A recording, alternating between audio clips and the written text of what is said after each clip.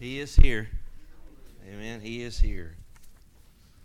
Thank you for those beautiful song selections this morning. Go right along with our message.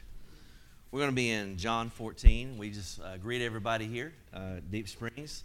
Greet everybody that's watching on Facebook and those who are listening on the FM transmitter outside. We're happy you may be listening on the podcast or on the CD at some later time.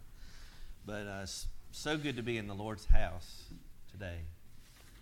The psalmist said, I was glad when they said unto me, let us go into the house of the Lord. I'm glad. I'm glad to be here.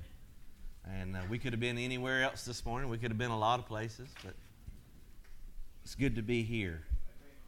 Because as Brother Ronnie said, where two or three are gathered together in His name, He promised He would be there. Jesus is here. The Holy Spirit is here.